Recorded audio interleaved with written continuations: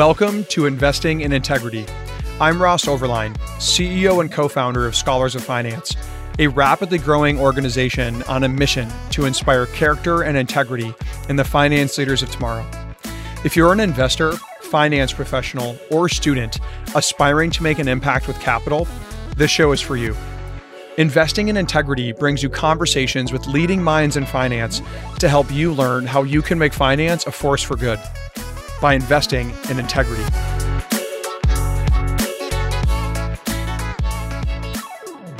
Today's episode of Investing in Integrity is another first. We are interviewing one of our own team members, Jody Holden.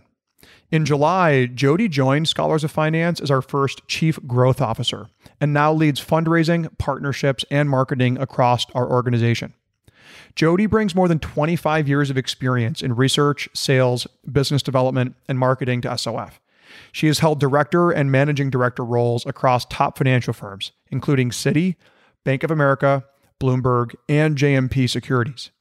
She received her bachelor's degree from Columbia University and her master's degree at Carnegie Mellon. Most importantly, Jody exemplifies our values and is deeply passionate about our vision, our mission, and mentoring and lifting up the next generation of leaders. Jody is going to play a critical role in propelling Scholars of Finance into our next phase of growth and impact. Many of you will have a chance to meet her in the months ahead. We are so excited for you to get to know her a bit. Without further ado, I bring you Jody Holden. Jody Holden, it is such a pleasure to have you as our guest this week on the Investing in Integrity podcast. First of all, how are you? And can you share with our audience where you're calling in from? I am great, thanks. It's a beautiful day here in Old Greenwich, Connecticut. So I'm in a great place right now and thrilled to be talking to you today. Yeah, we're so excited to have you on the podcast. Having just joined our team here at Scholars of Finance as our Chief Growth Officer, I think there are a lot of people in our community, our students, professional members, the investors and executives and firms that support our efforts philanthropically who want to learn about you and want to learn about your role as our Chief Growth Officer.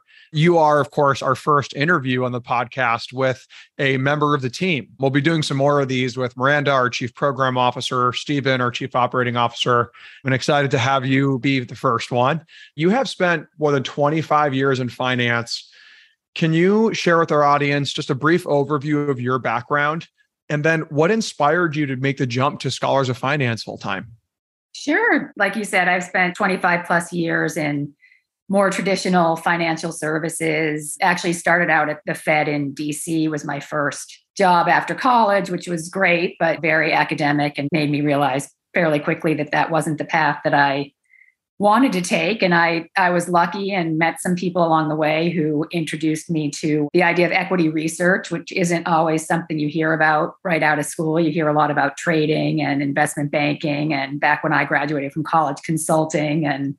But somebody knew me, knew my style of work and what I like to do, and introduced me to one of the number one ranked II analysts at the time who had switched career paths and was now managing a research department at Prudential. And she hired me to be her research associate. And that was the beginning of my journey. And she remains a great mentor and friend now, 25 years later. But from there, I moved into institutional sales, maybe 5 or 6 years into my career on Wall Street, because I loved research and it gave me a great foundation. And I learned a lot about the industry and how to talk to clients and how to build models and how to analyze companies. I personally didn't like being focused on just one sector all the time and speaking with really sort of just one group of clients. I liked the idea of having a broad view of the market and talking to all sorts of people. So I moved into an institutional sales role at what was Salomon Smith Barney, now Citi, in mid-2000, and really never left that role other than a couple of short forays into building out some independent research platforms, but stayed in institutional sales at Bank of America, and then ultimately 7 years at JMP Securities. And then shifting to what brought me to Scholars of Finance, there's a number of things. Ross, you are a great advocate for the mission and the values and the organization, and you reached out to me, which was terrific. I love my career in finance. I love what I do. I still love my clients. I like reading about finance, but one thing I had always done, both within my firm and on my own outside of my firm and on some education boards, was be a mentor and do a lot with career development and mentorship in more recent years, particularly with women's professional development. And it's something I've always felt very strongly about, but never really found the way to combine my financial experience, my love of finance and the market with that aspect of my life. So I think Scholars of Finance came along at a great time when I was starting to think about what I might want to do next and maybe taking a step away from the traditional role. And the more I talked to you and the team and some of the board members and the advisors, I realized that it would just be a great way for me to share my experience and my network and what I know, but also learn so much from you all and the team and the organization about the mission and the values, and just kind of combine the best of both worlds, in my view. That's absolutely amazing. And I'm glad that we caught you at the right time and you picked up that email that I sent. Let's start with your role here at Scholars of Finance as our Chief Growth Officer. You wear a lot of hats, overseeing development, partnerships, and marketing. And as is the case with many nonprofits like us with a small startup team, there's a lot of hats that you wear. Can you share with our audience a little bit about what you're doing here at Scholars of Finance and your vision for your functions and for the organization? The nice thing about wearing a lot of hats is that that's what I've always done, even though I've been at bigger platforms, especially when you're in the institutional sales role, you're doing 10 different things in any given day and always busy, always shifting. So I love that aspect of what I'm doing now, that I am wearing a lot of hats and I am working with the whole team, albeit a smaller one. So I like to think of myself as helping to grow and foster all aspects of SOF that can help us to support the mission, to reach out to more students, to grow not for the sake of growth, but grow so that we can expand our reach and really share our mission with a broader audience and help to support the programs that our Chief Program Officer and her team are putting together, and help support you as you go out and meet more people. And hopefully I'll be doing that as well and bringing people in. But my job is to make sure we're here as long as we can possibly be here, and that we get bigger and stronger every year, if not every day. Absolutely.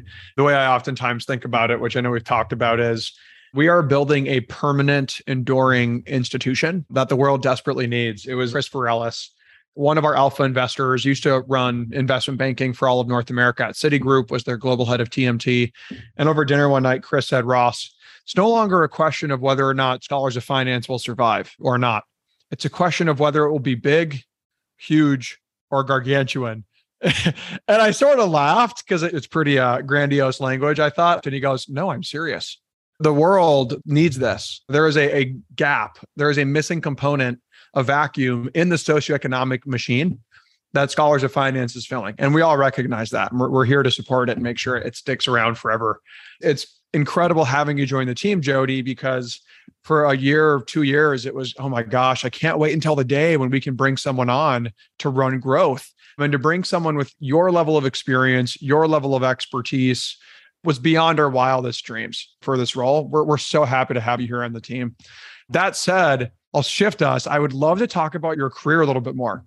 Like many of our students, your career began as an analyst with a major financial services firm at Prudential, and then you moved over to Citigroup. Can you take us back to being an analyst and what that experience was like for you? Yeah, definitely. And what's interesting is, and I like this question, I was talking to you before we got started, because I think when all of our students think of the word analyst, they think, I'm going into a program in investment banking and I'm going to rotate around desks and I'm in an analyst position.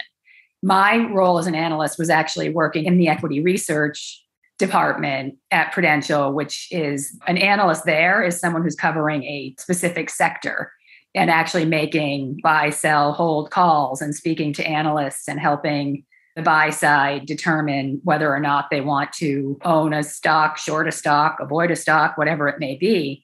So it was a pretty different role than the type of analyst role that I think most people think of, which was wonderful. Being in that role, I learned so much about the market. I learned so much about how to look at a company, how to talk to people, how to react quickly, how to sort of read between the lines. You hear me all the time talk about connecting the dots. It's something that I probably, started learning there because you'd have to listen to what someone was saying and figure out what it meant in the bigger picture. And I'll tell you, to this day, when someone asks me what kind of role they should take as a starter role in finance, I always say, if you get a chance to be in equity research, even if it's only for a year or two, it's a great starting ground. So for me, clearly, it was a wonderful experience because I stayed in the business for however many years it was, but a little bit different than, like I said, what most people consider analysts to be, but I wouldn't have traded it for anything. It was great. That's absolutely amazing. And I appreciate you sharing. One of the major themes of your career in financial services was rising into the ranks of leadership very quickly and sustaining your leadership in finance, becoming a director at Citigroup, eventually a managing director at Bank of America, having held several senior leadership roles after that before Scholars of Finance. What do you think were some of the keys to your success? What really helped you advance your career? Right. I think there's a number of things, and I'm actually experiencing it again now, being in this role and being new. I think a lot of it is, and maybe it's because I started out in research, but really taking the time to understand whatever it may be, the product, the client, the organization, the deal, like taking time to do the research, to listen, which is one thing I think, unfortunately, it happens not just younger people, but a lot of people in the finance world or in any world, they want to tell people what they think that person needs, as opposed to listening to, in my case, what a client actually needed and making sure you gave that to them. So I think a lot of it was just taking the time to really understand the business and to listen to my clients and to give them the best coverage that I could give them. And one thing that I learned early on, and this came from the woman who I said is still one of my mentors today too, is really the ability to say when you don't know something and to then go figure it out, but to not try to come up with some answer to a question that you don't know, because you can't really take those comments back. But if you just say to someone, oh, geez, I'm going to have to get back to you on that, I think clients, colleagues, teammates, whoever appreciate that rather than you just kind of wasting their time making up an answer. So I think, again, it's just really taking the time to know every aspect of what you're doing and to listen to the people who you're working with and for and who are your clients. I think that's really salient advice. I will say in the first month and a half of working together here at Scholars of Finance, I've very, very rapidly grown to trust anything you say. There was trust at the onset, right? My leadership style is begin with trust. You have continued to rapidly grow trust. I think it is the research background that you started your career with. I've seen time and time again that like literally anything you say in team meetings, in work streams, project meetings, you've thought about it, you considered it. It's funny when you just mentioned telling someone, hey, let me get back to you on that. You said that to me a handful of times and you always follow through. And it's incredibly thoughtful, diligent, detailed follow through. And so to any of our students listening, even early mid-career professionals, I just want to plus one that advice. Like as a teammate to someone who does this, it makes for a very, very high trust working relationship, which I've been very grateful for, Jody. Incredibly grateful for. I want to shift a bit, from sort of your career to high level into the functional expertise you built, sales and client relationships. A lot of your career was within institutional sales. First of all, can you break down for any of our listeners who aren't fully familiar with that, what institutional sales means in the context of financial services? Yeah, one thing I always start out with when you're talking about institutional sales specifically is that sales really is a misnomer because it's really about relationship management. When you're at that level, it's not a cold call. You're not necessarily selling a hard product. It's an idea, it's a relationship, it's an introduction. So, to take a step back just to kind of explain a little bit more what it is, you've got the buy side and the sell side. The institutional sales piece is on the sell side. So my clients were your large mutual funds, your hedge funds, your long only funds. And what I used to sort of tell people was, basically my client's not a person really, it's an institution. And I'm not marketing 100 shares, I'm marketing 100 million shares is kind of the difference between the two sort of levels. It doesn't mean that one's better than the other. It's just kind of the size, and the idea too is when you start these are firms who are already 9 times out of 10, especially if you're at a big firm like a Citi, that are already clients of the firm. Your job is to make them a bigger client of the firm and to make it a stickier relationship and to make sure that they get access to anything that the firm has to offer, whether it's corporate access, seeing company managements, deal flow, analysts, best stock ideas. It's definitely much more of a relationship. And I think what's nice about it, as I said before, it kind of ties into the research piece that in terms of the skills, there's so much you have to know because you have to be able to look at a model, look at an annual report, listen to a company management, and actually be able to communicate with a client and understand what they need, what the company needs, and what your firm needs. So I think that's probably one of my greatest strengths. I would say that strength of yours has very immediately become apparent. It was Tony Paquette, one of our advisory board members, one of our alpha investors, the CFO of Point72. After you and Tony Paquette initially met, and I asked him, "Hey, what'd you think about Jody?" He just was singing your praise. And I know you've met, you've connected again since. You have an ongoing dialogue that's been growing. And now that you've met with 30 plus of our directors, our advisors, our donors, our major supporters and scholars of finance, every single one of them has reached out to me to say, "Wow, Jody's incredible. Can't wait to work with her." And so I think the relationships that you're building are very apparent. That sort of segues into another question I wanted to ask you. Can you share with the audience your perspective on the role of client relationships in finance, especially how you see client relationships and relationships relating to growth?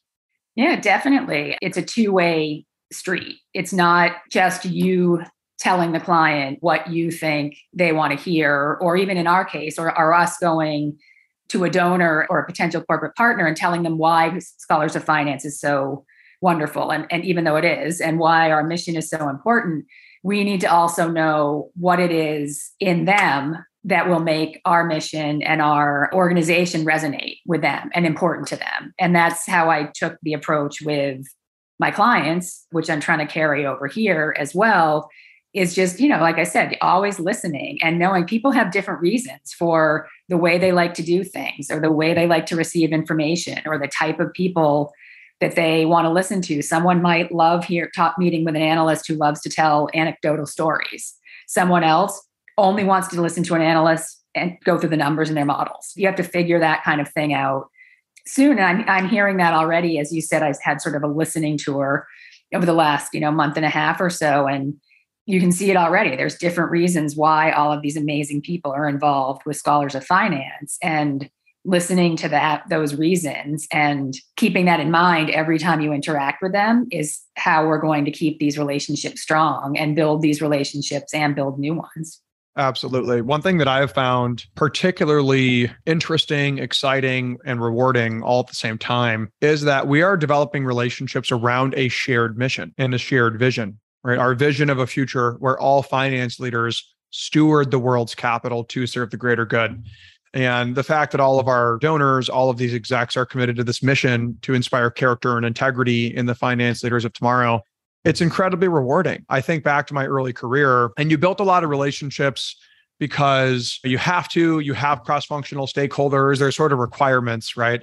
One thing I've really loved about Scholars of Finance is all these relationships we're building are completely optional, and it is not transactional, right? There is not just some business transaction. It is that we are all coming together because we have a shared belief in helping the next generation act, invest, and lead with character, integrity, humility, compassion, courage, all these core values we talk about.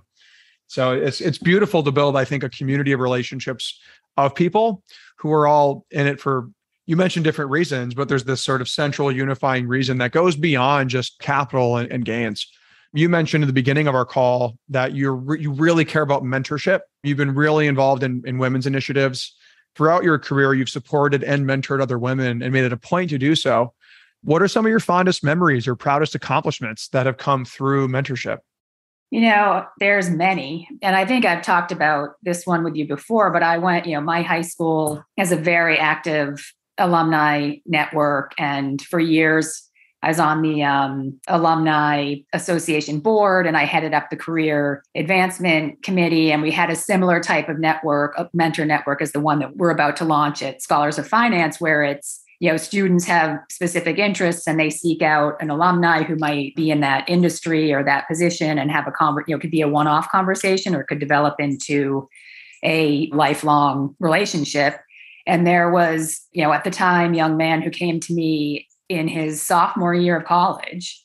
And I think we talked on the phone, and then he came and he met me at Bank of America and sort of shadowed me for a day. And I was sort of thinking to myself, wow, he's only a sophomore. He's kind of young to be really pursuing this kind of dialogue, because usually it's kids who are coming out of college who want to have these sort of relationships. He proceeded to stay in touch with me.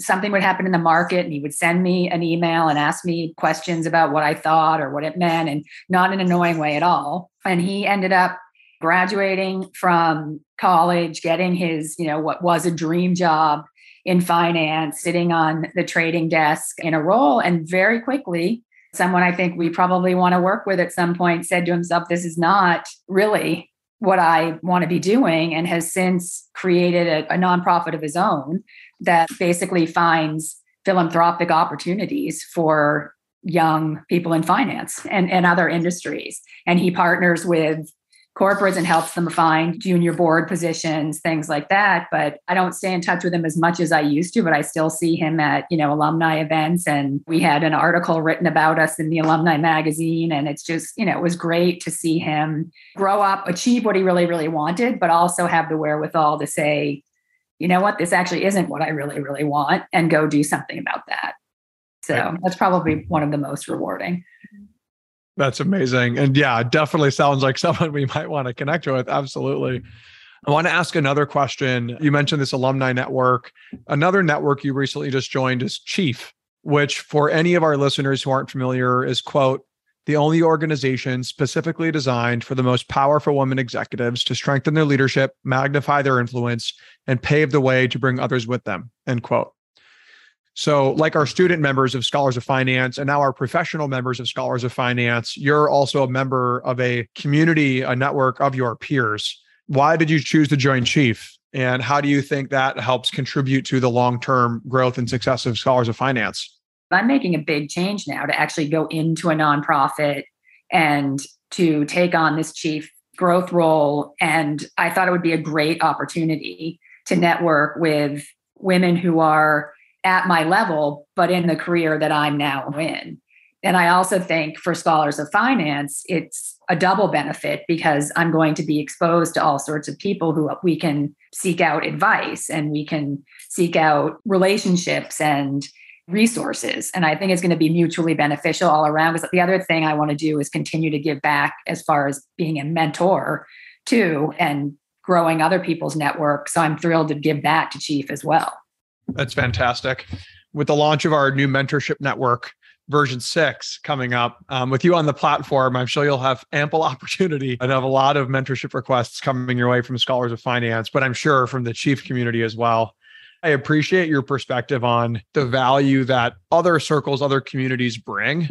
As we've talked about, some of our listeners may know this. I was invited to join the Milken Institute as a member of the Young Leaders Circle, which is a group of leaders under 40 that they have identified as high potential for leadership in finance and investing.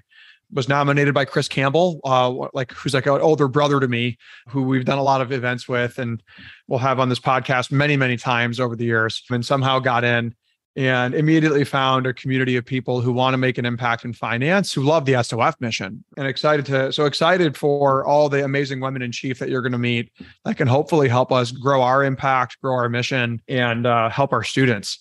With that said, I'm going to move into rapid fire really quickly because we only have a few minutes left. So we have a shorter episode today.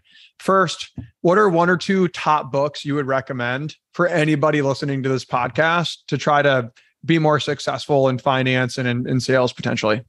One that we just read was Amp It Up, which is by the CEO of Snowflake, which was great. I actually didn't expect to really like it, but he had some really interesting ideas. So I would say not so much for sales necessarily, purely, although he talks a lot about that, but just really how to go in and take the reins of a business. I think that was really helpful in that perspective. And, the other thing I'm going to say, I actually find just really reading every resource you possibly can, like whether it's the Bloomberg pieces that come out every morning and the McKinsey lists that you can get on and to get their articles and Financial Times, all of those types of things are what help me formulate my approach to various aspects of my job. So I would say rather than one book, get as many resources as you can. I love it. It helps you stay current as well, right? And be in the conversation. Let's get to know you on a more personal level. What was one of your favorite children's movies? Well, I have so many because I think I basically am a big child. So I still love to see them all. And I was on the board of the New York International Children's Film Festival. It's a mouthful. So I love all of the Studio Ghibli movies, which are all the sort of Japanese, the Totoro and Ponyo and those wonderful movies. There's also a great movie that was at the festival called A Cat in Paris, which is about literally a cat that is sort of the associate of a cat burglar, which is great. And then being the mother of a baseball player, I'm going to say The Sandlot is just one of the best movies I think ever made. So whether you're a kid or an adult. I did not play baseball very long and do not have kids. I will +1 that The Sandlot was probably one of the best movies ever made. Yeah. I was a big fan of Angels in the Outfield as well. I grew up on that one too. Yeah. Another great baseball film. Last question, Jody, while we have you. For all of our listeners today, what words of encouragement would you offer to our community here at Scholars of Finance as we go and make an impact on the world with capital, our students? How can we achieve this mission? One of the biggest, I would say it's not even just a word of encouragement, but sign of encouragement is the fact that this organization exists. Because I spent all these years in finance. I have had some of the best people and the worst people I know impacted by bad actors in the industry and by people kind of losing their way. And never was it ever suggested that perhaps we should be teaching our young professionals how to think and act with integrity. And so I think the fact that that is something that people are even thinking about now. And for me, one thing I've learned in just doing my research on SOF and in meeting the board and the advisors is how many people have that as an undercurrent in their, not just their world outside of work, but in their work world. And you didn't used to hear about that in the workplace. So I think the sign of encouragement is to hang in there. Like, even if you're frustrated, concerned, new to the business, just know that the tides are changing and people are realizing what is truly important and what types of approach that we should be taking, not just to the business, but to who we are as people, not just professionals. Fabulous. Thank you, Jody. I'm encouraged by the fact that Scholars of Finance exists too. For all of our listeners, thank you for helping make that possible. If you're an executive, a donor, a speaker, a mentor in our professional and executive network, thank you for all that you do for us. If you're a student listening, thank you for being the future, for being the next generation of finance leaders that have character and integrity. Jody, thank you so much for all of your incredible contributions and leadership as our new Chief Growth Officer. Cannot wait for what lies ahead. Well, thanks, Ross. Thanks, Jody. Cheers. Bye. Thank you for listening to today's episode of Investing in Integrity by Scholars of Finance. I want to share a huge thank you to our advisors, directors, donors, team, and our members who make this all possible. If you like this episode, please leave us a review on Apple Podcasts. And if you have any feedback for us, you can send it to hello@scholarsoffinance.org or by visiting our website. Until next time, please join us on our mission to inspire character and integrity in the finance leaders of tomorrow.